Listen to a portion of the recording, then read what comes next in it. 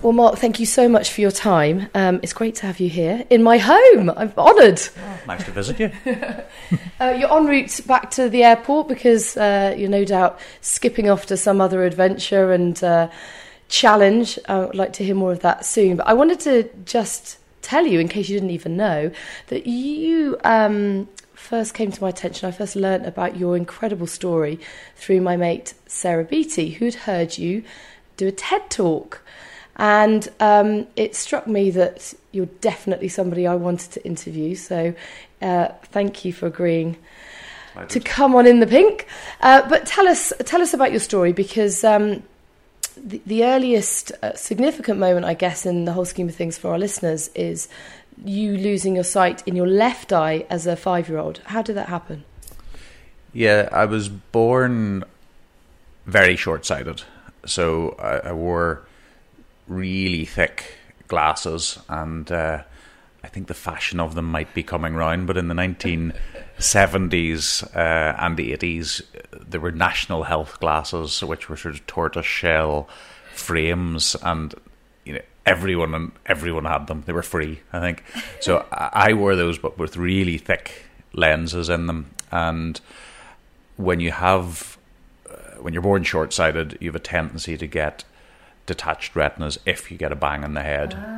So I wasn't, and I've only really found out from my mum recently, but at the time they didn't really know when I was 3, 4, 5 that I shouldn't have been in the playground playing football, avoiding getting a knock on the head at all costs. But that must have happened in the playground. And in fact, that conversation with my mum, she says it did happen in the playground, because I came back, my glasses were broken, I had a big bruise on my eye, and then ultimately I got a detached retina and lost the sight in that in the right eye when I was 5. Oh, right, okay. And then it went on.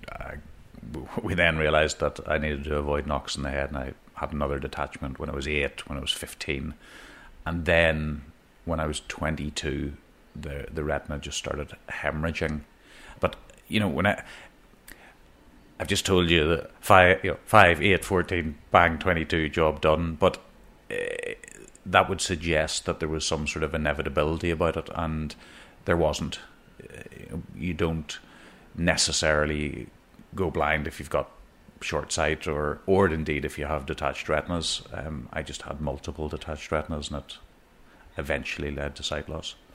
And was that because you were leading a particularly physical life, a childhood? Because I know you were very sporty growing up, but as you say, it wasn't inevitable. So why did it happen? Well, I had a desire to be sporty, but I wasn't allowed to play any of the sports that were offered in school. The mini rugby, mini football, cricket, hockey. So eventually I was able to quench my desire to be a competitor by rowing and also sailing. So I wasn't involved in any sports that might have damaged my eyes in any way, but I was certainly driven to compete, perhaps driven to prove myself, to get up on the stage in assembly in school on a Monday morning, to collect our medals that we won in the rowing, maybe to show to the rugby guys that we could also compete.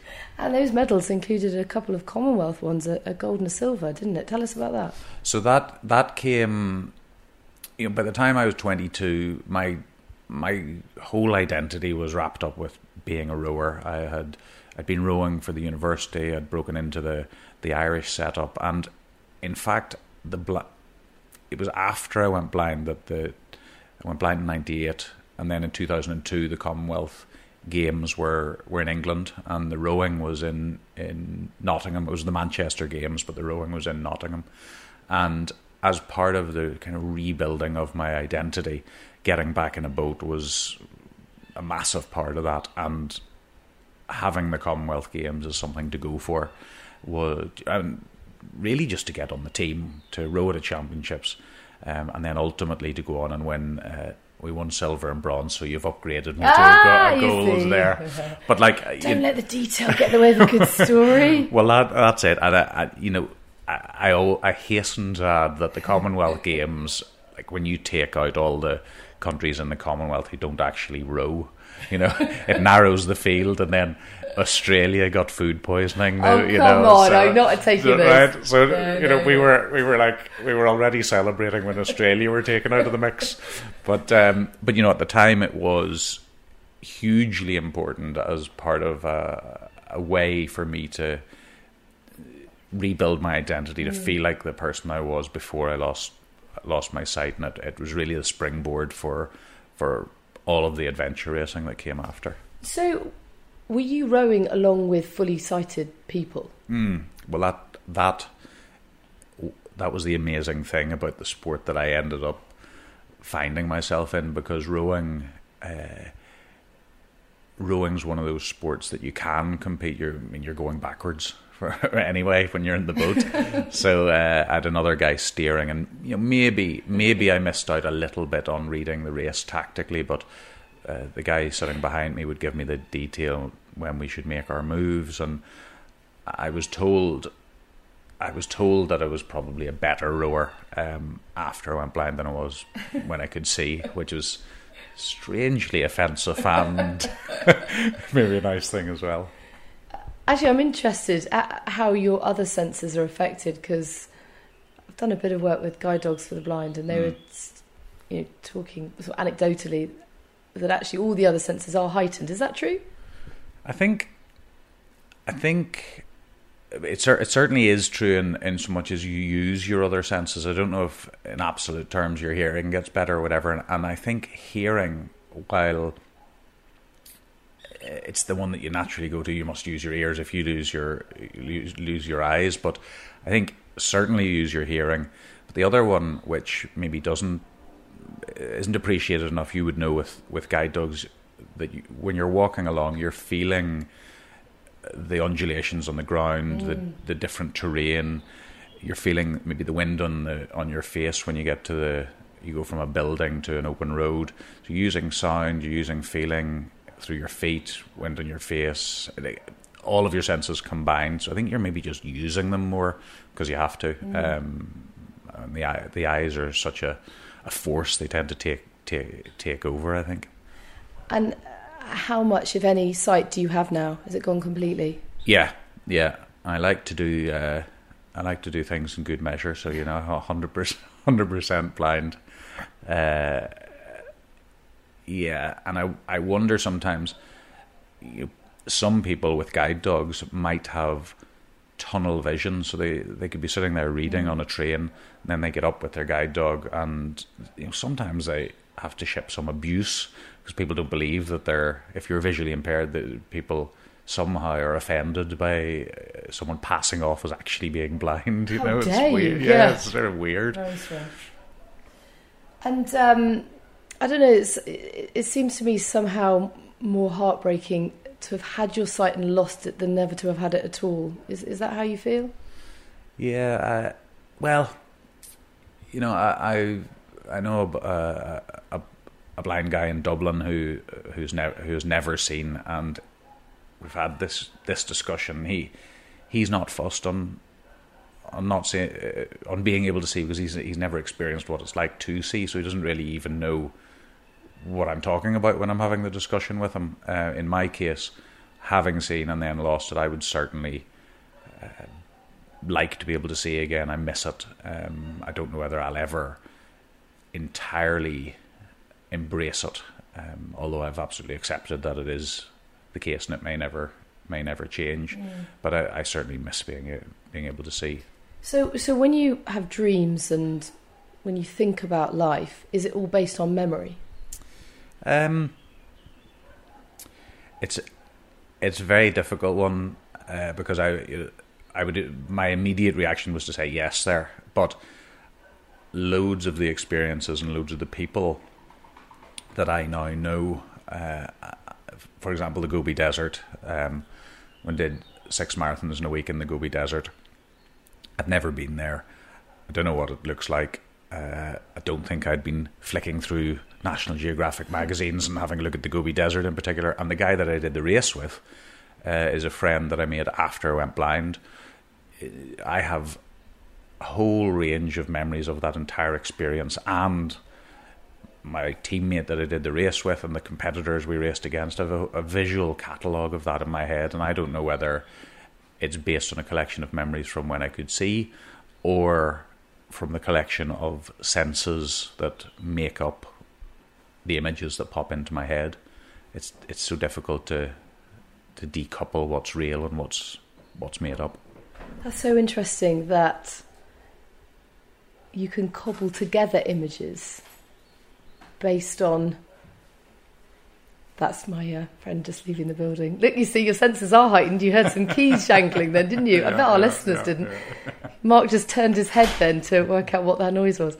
But it's really interesting to me that you can kind of cobble together images and not know whether you've actually witnessed it or whether you've created it. And do you think that's the same about your friend in Dublin and anyone, for example, who was being born blind and never seen? Well, I think, yeah. You see, the images that we see in our brain, it's not they're not real. They're not real. They're just neurons firing in the visual center in the brain. And I was able to, to give you an example of why your eyes aren't necessarily how we see. I used a device called a brain port in Wisconsin in the States, and it's a video camera attached to a set of glasses, and the video camera is attached to an electrode that sits on the tongue. And as I was able to look at a black letter on a white card, and through the little kind of champagne bubble electricity pulses that were on my tongue, I was able to see the shape of the letter, and that letter came to me in an image. Wow. So I didn't see it, the camera saw it. The way that the images were transported were in fact through touch, and then that activated the visual center in the brain, the visual cortex, I want to say. So I was able to see the image. So perhaps the visual world is not necessarily made up of sight in its entirety, but it's in fact made up of experiences and all of these other senses that we have. So were you able to see that letter because of past memories, past experience? No, I think that was based on new stimulation via a different pathway, and that was through the tongue. So yes, perhaps going back to this Gobi Desert experience, perhaps it wasn't based on. It would be part memories, but it would be partly experiences combined, and our incredible brains do what they got to do to produce memories and images and feelings and emotions all combined to make us human. That is fascinating. Actually, more of that later, because I know that a big part of your life now is this intersection where humans and technology collide, and what you can do to that. And the reason we'll come on to that later is I think it's significant, important, vital for the listeners to know the next big moment in your life, as if being blind wasn't tough enough. In 2010, you suffered life-altering injuries in a fall. Tell us what happened. Yeah, well, things were going well at that stage. I'd really become comfortable with the blindness. I had rebuilt my identity. I'd switched from rowing to adventure racing. I'd done a race to the South Pole in 2009. And the first and only blind person to race to the South Pole? First and only blind person, yep. And thankfully a blind guy climbed Everest a while before that, so I didn't have to do any mountain climbing. That's too dangerous. But a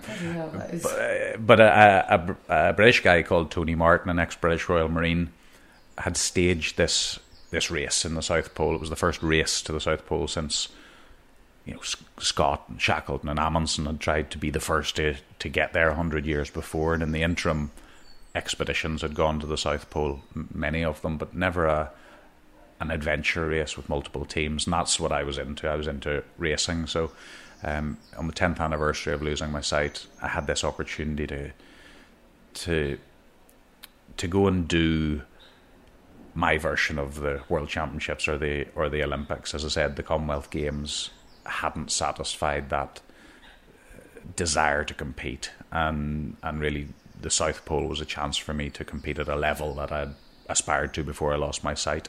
And having done that over 43 days and competed in the race and had the experience, I kind of came back with this kind of long-lasting sense of contentment, and that lasted for about a year. During that time, I asked my girlfriend to marry me, and Yay. She said yes, which was, remarkable. That's how confident I was at the time, because she wasn't mad into getting married. In fact, she said she'd already told me she wouldn't be getting married. So that's the level of confidence I was at. You did it in the magic year when anything was possible. Exactly, and we were due to get married at the end of July 2010, and I was over in England at Henley Royal Regatta, where I used to race in the rowing, and I used to go back every year. And I was there on the second night. I went back to the place I was staying, and next thing I knew, I was 2 stories down on the concrete below, and I'd fallen from a second story window onto the ground below, and found myself now on the way to hospital, immediately knowing that I was paralysed. How did you know? I don't know. I've no idea how I knew, but bar the very obvious that I couldn't move my legs or feel anything. But I was absolutely out of it. I was in terrible pain. Very quickly, I was on high doses of morphine, but I just knew immediately, in between blacking out, that I was paralysed. And in fact, the diagnosis doesn't, the doctors don't come in the next day and say, right, you're paralysed, you're never going to walk again, deal with it.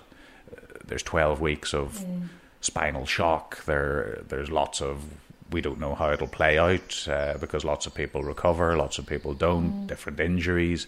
So I do remember, though, lying on the ground below the window, I just knew that that was it. And then it just went on and on with operations and infections and all of everything that goes with the diagnosis of a catastrophic spinal cord injury. And did the fall happen because you're blind? Well, you would have to think there was a connection, because nobody knows what happened, but I suspect I got up to go to the bathroom. It was maybe 11 o'clock that night, and so you'd been asleep for some time, had you? Yeah. And I as a blind person, I used to use my hand to feel along the wall to find my way, and that night my hand found an open space where the closed window should have been, and I cartwheeled out. Oh my God. So the windowsill was pretty low, the window was open, and I if I could see, maybe I would have spotted the window. Bloody hell. So that was 2010. What has the process been since? Because obviously that's coming up for a decade ago. Yeah, I know. Plenty has happened in that time. But one big part of your drive now is to find a cure for paralysis. Tell us how you got to the point where you're able to A, accept that this was your fate, but B, say, well, actually, I need to overturn that. Well, I suppose during my time in hospital, I was thinking to myself, I had done all the work on rebuilding my identity. I'd created my whole career around bouncing back, becoming an adventure athlete, and I'd built a speaking business with that identity, a speaker, an adventure athlete, and the story was life was good. Then I went blind. Ultimately, then I went to the South Pole. Life's good. You can do whatever you want. And I was lying in hospital thinking, well, now I've got to tack on the end of that. Then I fell out a window and it's all terrible again. You know, you can't exactly leave a corporate audience on that low note after you've built them all up. So I was thinking, my business is gone.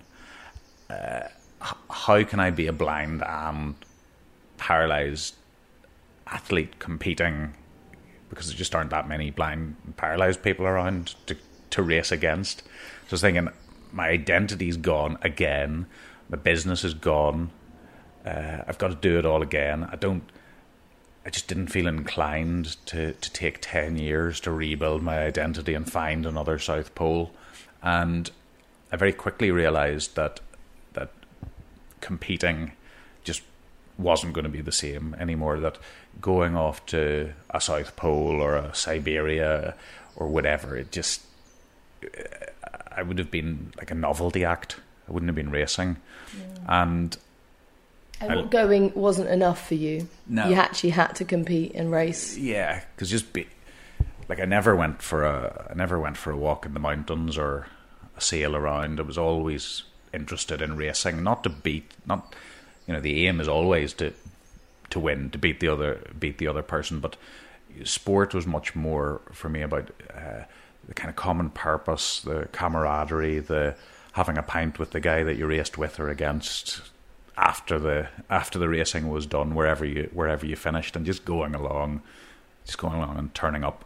It just wasn't attractive to me. So I sort of made sense of the direction that I've now gone in, slowly building on getting out of the bed, going to the gym, finding out that there was nothing beyond the wheelchair. The best practice, the conventional wisdom was that it stops in the wheelchair, that you got to go and live life in the wheelchair, and that's very much part of it. So I've accepted that. I've accepted that life is worth living in the wheelchair, that with the right supports, there's lots of things that I can do, and loads of people live full and meaningful lives, but I felt that I needed something else to run alongside that.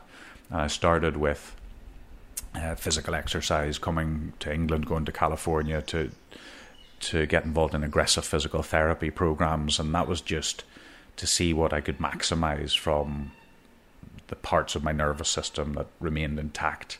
And I thought to myself, well, if even if that doesn't cure me, which I didn't think it would, at least I would be in decent shape, that if any innovations came along, that I'd be ready to go for them. And thankfully, I've had lots of wins along the way. Robotic legs came along 2 years later, and I was able to get a set of those from Exobionics in San Francisco, bring them back to Ireland. I've done over 1.5 million steps, and that was the platform to go on to the next, perhaps the most important innovation that's happened in spinal cord injury research to date, which is electrical stimulation of the spinal cord to allow for voluntary movement. And really, that stimulation combined with the robotics has been what I've been focusing on for the last number of years, because I've now been able to bring the two groups of scientists together ultimately, which has allowed me to voluntarily move my legs while I walk in the robot, and that's the platform, hopefully, for other interventions that will come along. So what kind of time frame are we talking here? When did that happen, and how do you see the progress being made? Yeah, so I was pretty much in hospital from July 2010 through to the end of 2011. So the first year and a half was out of action. Then 2012. How tough was that? Well,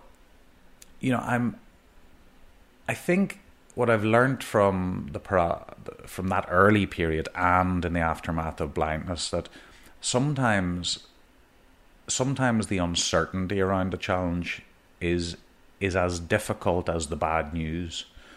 So not knowing if I was going to recover, not knowing what the diagnosis is, not being able to, not getting well enough to get to the rehabilitation gym, the uncertainty is so difficult in comparison to the worst case news that you're not going to recover. That's going to be it. Because once you've got a starting point, you then have a chance of creating a target for yourself, and it's that gap between the starting point and some target in the future that I think allows us as human beings to get off the starting blocks and to get it feels like you're moving forward, even if you're starting from a tragically low base. So it was, for a year and a half, it was absolutely awful. And now when I talk about my story, which I sometimes forget is actually my life, I just jump over it sometimes and sort of go from had the accident and now I'm walking in robotic legs and trying to cure paralysis in a lifetime. But it started with a lots of crying, lots of grief for what I had lost, lots of confusion, uncertainty, a sense that it had changed my relationship with myself, but also with the people around me. My fiance, it changed our relationship. It impacted her in a way that it's not just about the person who gets injured. Everyone else is impacted by it and has to deal with it in some way, and it changes their lives as much as it changed my life. So, there was all of that change and uncertainty and tears and emotions, and eventually everyone found a new level that we could all sort of start off from, create a new future.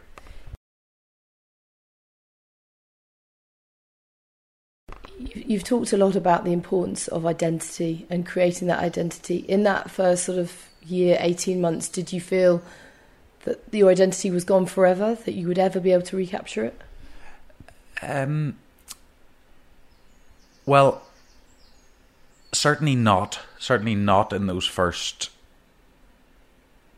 6-12 months, because it was very much moment to moment, day to day, and in a way, a hospital system is designed to facilitate the problem. The focus is on the problem.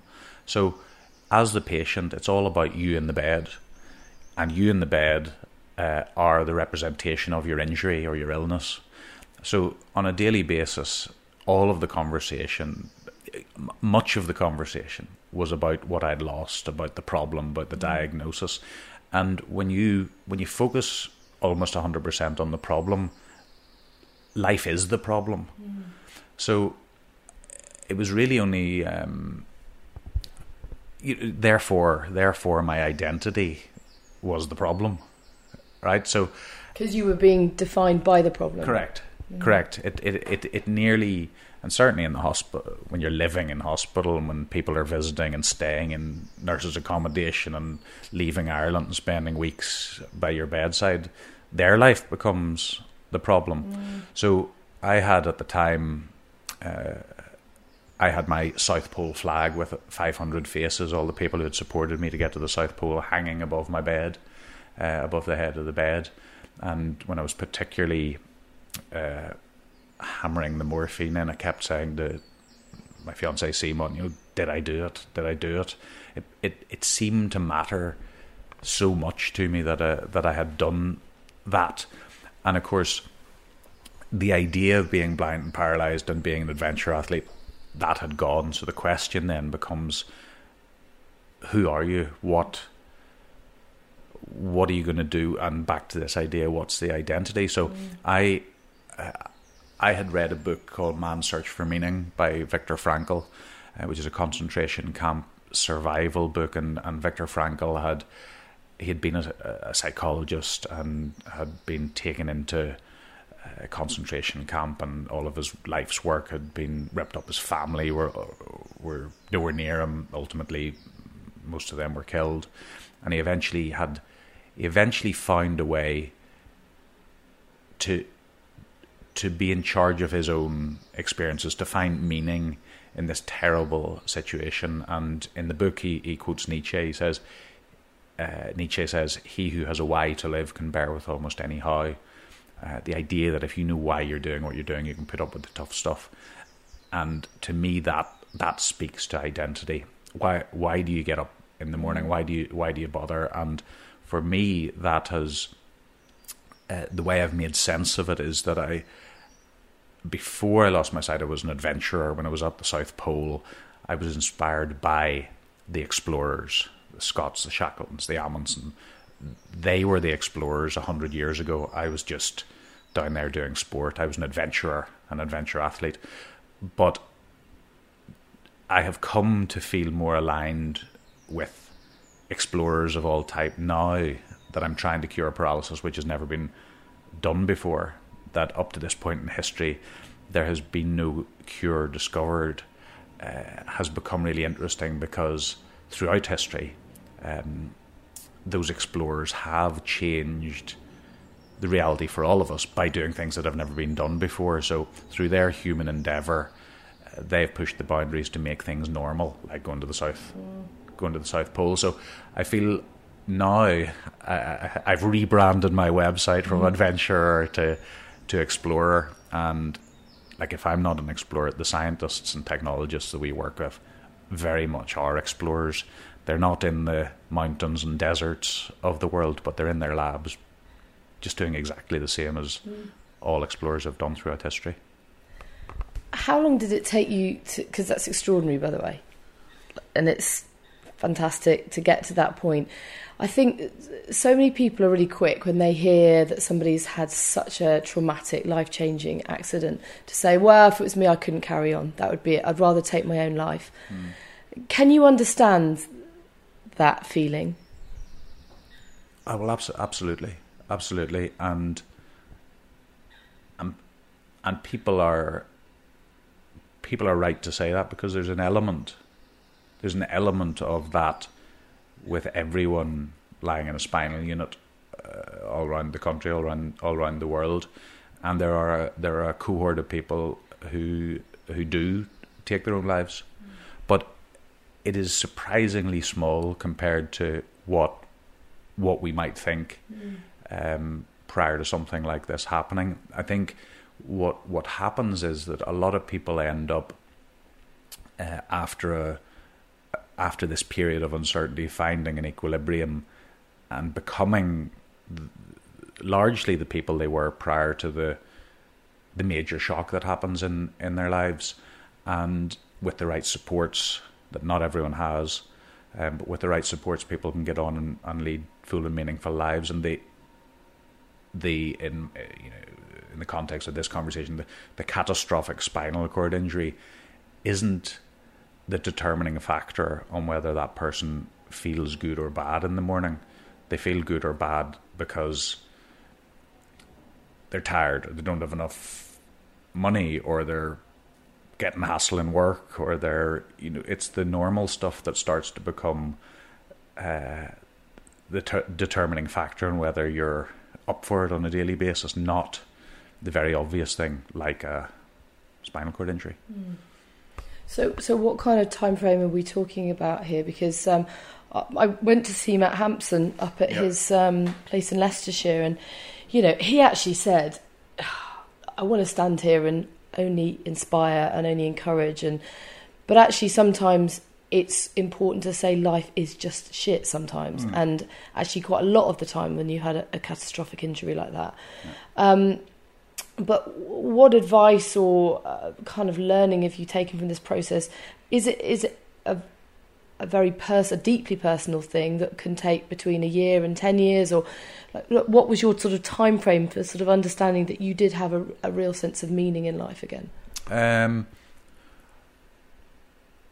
look, having said everything I've just said in the run up to this, you're absolutely right. And Matt, who I've never met, but I've obviously followed his story. It's absolutely true to say that life is shit sometimes, specifically to do with the injury. I think I go back always when I think around this question of a blog that I wrote in intensive care 2 weeks into the injury, and I don't know if I was writing to myself or if I was sort of trying to send a message to the people who had been emailing and phoning everyone and sending me good wishes, but I wrote a blog called Optimist, Realist or something else, and for about 10 years I've been speaking to companies and doing motivational speaking, and I was first of all questioning the topics and that I'd been speaking about to companies, was it just a load of nonsense for me to make some money so I could go off and do my adventure racing, or was I going to use some of these decision themes to deal with this very real challenge of being blind and adding paralysis to the blindness? And I went on to recall and write about an Admiral Stockdale who was interviewed in a book called Good to Great by Jim Collins. And Stockdale spoke about, he was locked up for 8 years, tortured, didn't know if or when he might get out, but he survived. And he went on to explain that the ones who didn't survive were the optimists. And the optimists kept saying, well, we'll be out by Christmas, and Christmas would come and go, and they wouldn't be out. And then they said, we'll be out by next Christmas, and Christmas would come and go again. They still wouldn't be out. And then they started to become disappointed, demoralised, and lots of the optimists died in their cells. Now, Stockdale was a student of Stoic philosophy, and he managed to confront the brutal facts of his circumstances while also maintaining a faith that he would prevail in the end. And I don't think it was a religious faith in particular, but a faith, a sense that he would prevail in the end. And in my blog, in the very early days, I was trying to apply his thinking as a realist to my increasingly bleak circumstances. And I think where I've got to, which is kind of the foundation for everything that I've done since, I think what I've learned is that you have to, well, you don't have to do anything, but the liberating place to be is when you accept all of the facts as a starting point, the brutal facts as Stockdale talks about. So for me, that means I'm blind, may never change. I'm paralysed, it may never change, but I can use my arms. My brain injury kind of didn't progress and was fine. I got my education, I got support, I've got a chance. There's a chance to live a meaningful, full and meaningful life in a wheelchair if that never changes.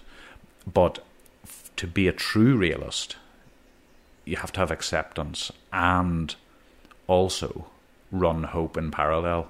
And for me, the hope side of the equation has been the exploration of a cure, exploring the intersection where humans and technologies collide, being a guinea pig, bringing people together to solve complex problems. So on that side of the equation, that's what's fueling me. And I think really what I've learned is what Stockdale said, to confront the brutal facts and maintain a faith. And I think an act of faith that we will prevail in the end. That's really interesting, because it reminds me of a good friend of mine who I lost in his 30s. We lost him to motor neurone disease. Right. And he was a sportsman, very active guy, and he talked a lot about hope and the importance of hope. And then he had this huge row really, with another friend who said it was false hope. And false hope in a way is more damaging than hope. I mean, I don't know if this is making sense, but I think hope was what kept him going, but false hope also really destroyed him from within. Because every time he tried to challenge, what was a pretty grim outlook for him. And then when he died, I just felt so angry, because I thought everything he represented was that he was going to beat this horrific condition, and that he was going to be the one that changed things, because somebody has to.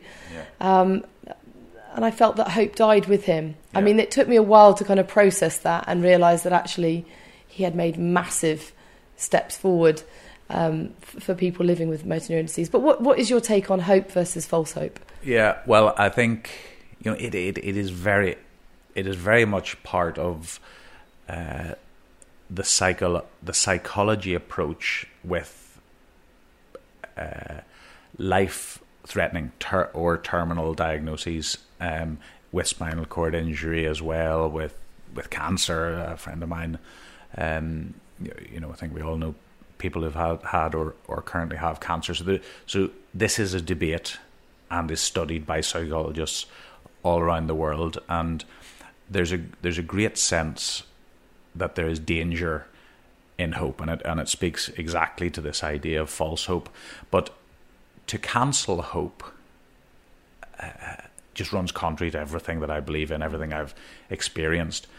To only have hope is like a Stockdale optimist. To only have hope runs the risk that if the best case scenario doesn't play out, you become disappointed and demoralised. And that's why I think the combination, and I don't know what position your friend was in, but I suspect from the comments you've made, I suspect he made sense that of both confronting the brutal facts that he might not make it, while also running hope in parallel. And I think it's the combination of acceptance and hope, which is almost like running two counter points running in parallel. But I think as human beings, I think sometimes psychologists underestimate the ability of human beings to run two things that are, what do they call it, cognitive dissonance, two contradictory points in your head at once.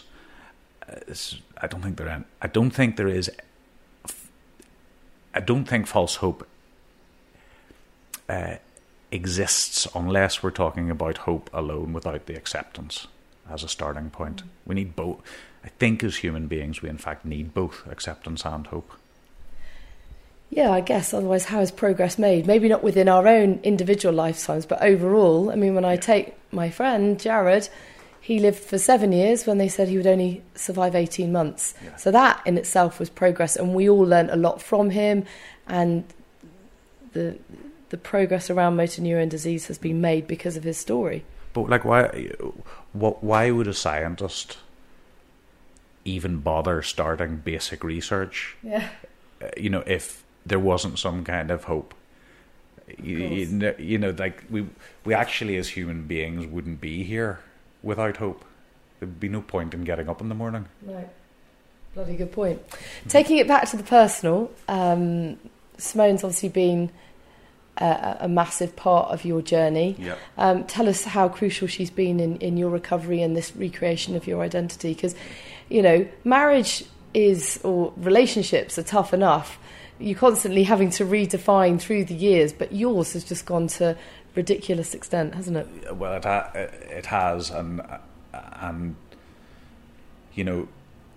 there's no coincidence that I'm doing what I'm doing. Anne Simon has been originally sitting by my bedside researching the potential therapies and the scientists, and reading the research articles and advocating for my behalf whenever I couldn't, and questioning the doctors. What drugs am I on? Why am I on them? Why am I not doing this? What are my MRI scans telling us? Is this the right approach? So she was in, apart from being by my bedside and just being there to cry with, she was an educated advocate on my behalf when I couldn't be, and I think we went from we met whenever I was blind, so she only ever knew me whenever I was blind, and we were moving towards getting married. I had the accident, and then, as you say, life entirely changed. So our relationship went from being about to get married to largely her being a sort of carer-patient relationship for a period of time. And we then started to work together around the research and working with the scientists and trying finding a cure. So it sort of became, the danger was that because there was such an overlap based around the injury, that it was going to turn into either a medicalized relationship of carer-patient, or a kind of work relationship around the effort to find a cure. So we necessarily came together in the extremes of the injury in hospital, and she did all the advocacy work that I said. But at some point, and it wasn't, it didn't happen overnight, but at some point we had to find our separate. I'm banging on. You're going to have to title this identity or something, or something. But we had to find our separateness within our togetherness with the injury in the mix. And she had to find space to call me out on whether if I was being an asshole. It couldn't be that I was. It couldn't be that she was prevented from calling me out for being an asshole because I was injured.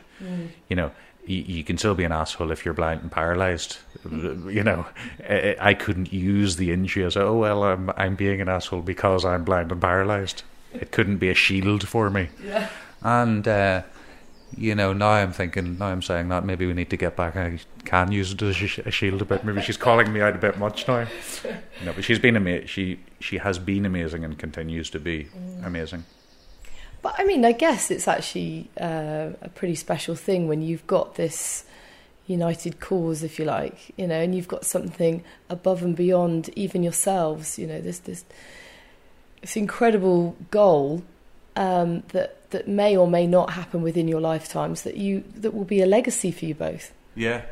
Well, look, I think both Simon and I, we're very aware that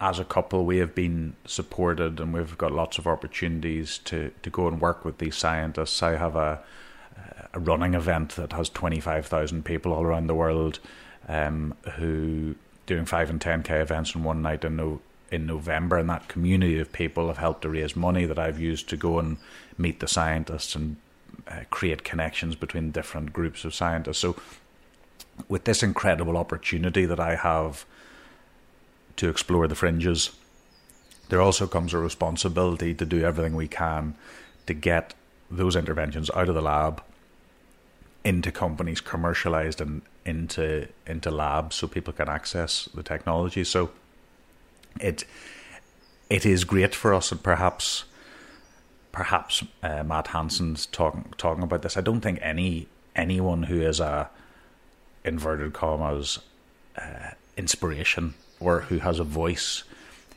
nobody particularly wants. That's not the end game. The end game is that there is no requirement to have a voice because the cure has been found, and we know that whatever happens along the way, even if it's not a perfect cure by the time I die, I certainly believe that we will have contributed to the search for a cure, and I think we'll get a couple of wins along the way.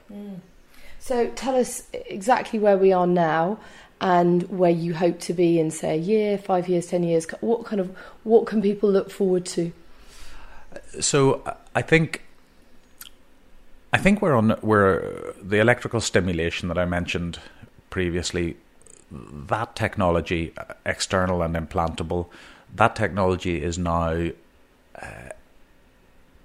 in studies is having an impact on people with neck injuries and lower injuries like me around the secondary problems that affect people's lives, that keep people on high doses of drugs, leave people in hospital, and ultimately have people dying too young. That technology is now moving to a point that it's looking like we will see within two to 4 years, and I say 2 to 4 years rather than 5 years or 10 years, because when you go for an easy number like 5 or 10, that's a bit on the never and never. But I think in reality, in 2 to 4 years, we will have, I say we, it's a broad church of people. We will have access to these types of technology that will be impacting people's lives. I think it will be 10, 20 years before we see some kind of biological intervention like a nerve bridge wrapped in stem cells, which is helping to actually fix the injury. But in the near term, I think we're going to have a big win in spinal cord research, and more particularly spinal cord commercialization of that research in the next 2 to 4 years. Well, that's incredibly close, and that's able to dramatically impact your life. Yeah, well, look, I hope so. I think that the big thing is that, in a way, if you're paralyzed from the neck down, that gives you all sorts of problems with breathing, infections, you can't regulate your blood pressure, temperature control, all of these other they call them secondary problems, but the secondary problems are the things that actually kill people. And I think this technology is going to impact that cohort of people in a massive way. For me, I'm going to continue to walk in my robot. I'm going to continue with the electrical stimulation, and then we're developing all sorts of other technologies to go on top of that. So it'll be a while before the technology is at a point where it's better than the wheelchair for speed. But we're going in the right direction. And you, just for clarification, are from the waist down. We never actually talked about that. Yeah. Well, just so everyone at home knows. Yeah, totally blind and paralysed from, it's T9, which is about the belly button down. Yeah. But with magnificent arms. I mean, my God, what an athlete. I'm doing a lot of chin-ups these days. Yeah. and away from this incredible goal of curing paralysis, what does the sort of immediate future hold for you? What are your kind of personal goals? Would you hope to start a family? That doesn't look like it's on the cards at the moment. But I have lots of things. I've lots of things that we're doing. I've been working with a guy. I haven't been working with a guy. I have been reading a guy called Simon Sinek. His book Start With Why, and he's got a great TED talk. And for a long time, I've been all about finding a cure for paralysis, but it hasn't felt like that. That hasn't been my life's mission. It's only by circumstances of actually having a spinal cord injury. So what I'm actually interested in, what I've been interested in my whole life, is bringing people together to solve complex problems. And right now it happens to be curing paralysis. Previously it happened to be putting expedition teams together to go to the South Pole and places like that. So if we fix paralysis next week, I'm quite sure there'd be some other complex problem to fix. So is that just kind of how your brain works? Is that what you're all about? Yeah, I just don't think I don't think there are any hero stories. I don't think there are any individuals who do anything great on their own. I think whether people like it or not, it's always part of a team. So I think bringing people together to solve complex problems, that is where interesting things start to happen. And I happen to be applying that to paralysis at the moment. So, the way we fund that work is by my speaking to businesses. So I've got my speaking business. We also have the Run in the Dark event. We bring lots of people together all around the world in 50 cities to raise money to ultimately spend on what we're trying to do, which is bring scientists, technologists, investors, philanthropists, foundations, marketeers and patients together to find a cure for paralysis. But the core of that is finding a way that all these incredible competitors, these world-class competitors, these brilliant realists can find space within a grander why. The scientist who wants to use electrical stimulation, or the robotics engineer who wants to build robots, or the foundation who wants to say that they cured paralysis, or the investor who needs a return, they all need to find a way that they can win. And what we're trying to do is find a way that they can see themselves in a grander project to cure paralysis and change people's lives. So it's kind of, we get to work with these amazing people, but they're tricky people. So we've got to find a way. So I'm reading lots.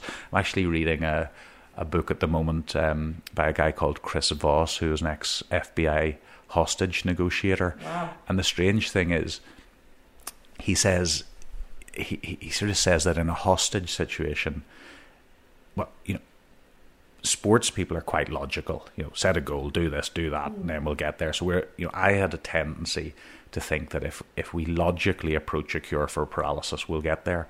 But in fact, what I'm finding is all the people we work with are much, much more like a hostage negotiating situation. We're actually talking to people, human beings who have emotions. We need to speak to the rational part of their brain. Why is a scientist who has their life's work on the line, why is he going to let that out of his control in some way and work with an investor who's just looking at spreadsheets and hoping for a return on their investment. We've got to work out ways to talk to the scientist on an emotional level, so that he sees a way that he can release his great findings into the world of corporate America, or So a huge amount of psychology required on your part. Well, it's totally. It's not. When we started this, I thought people kept saying, "Well, how much do you need?" So like, do you need 10 million or 100 million or a billion? Like, what's the answer? And the answer is nobody knows.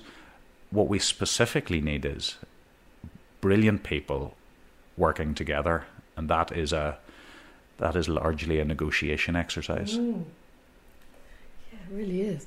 Diplomacy skills required to the max.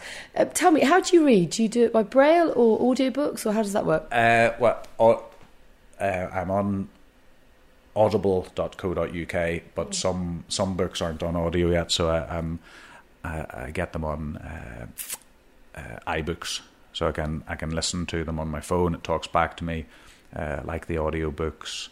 Podcasts, my computer. I use a talking phone. I also have a talking computer, so it reads. Go on the internet and get anything and everything. And sometimes I write to the authors and they email me the Word version. Really? Yeah, that's cool. Hey, I tell you what, you've really built up my reading list.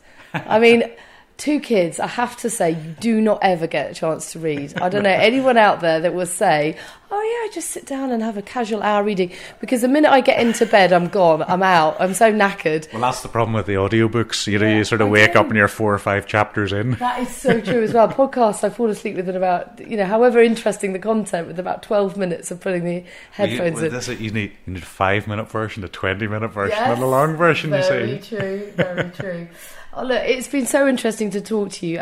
Just tell us how we can find out more and follow your progress and keep in touch with you. I know plenty of people will want to. Great. Well, my website's just markpollock.com, and that's markpollock.com, and we're really going for it on Instagram now at the minute. So Mark Pollock Explorer. Great stuff. I'm already following. Done deal. Listen, thank you for your time. Where are you flying off to? Back to Dublin? Back to Dublin for 2 days, and then back to New York on Friday. God, it's non-stop, isn't it? Well, keep it going, and thank you again for your time. We'll be following with great interest. Cool. Thank you. At BNY Mellon Wealth, our comprehensive active wealth approach includes 5 essential practices: investing, borrowing, spending, managing, and protecting.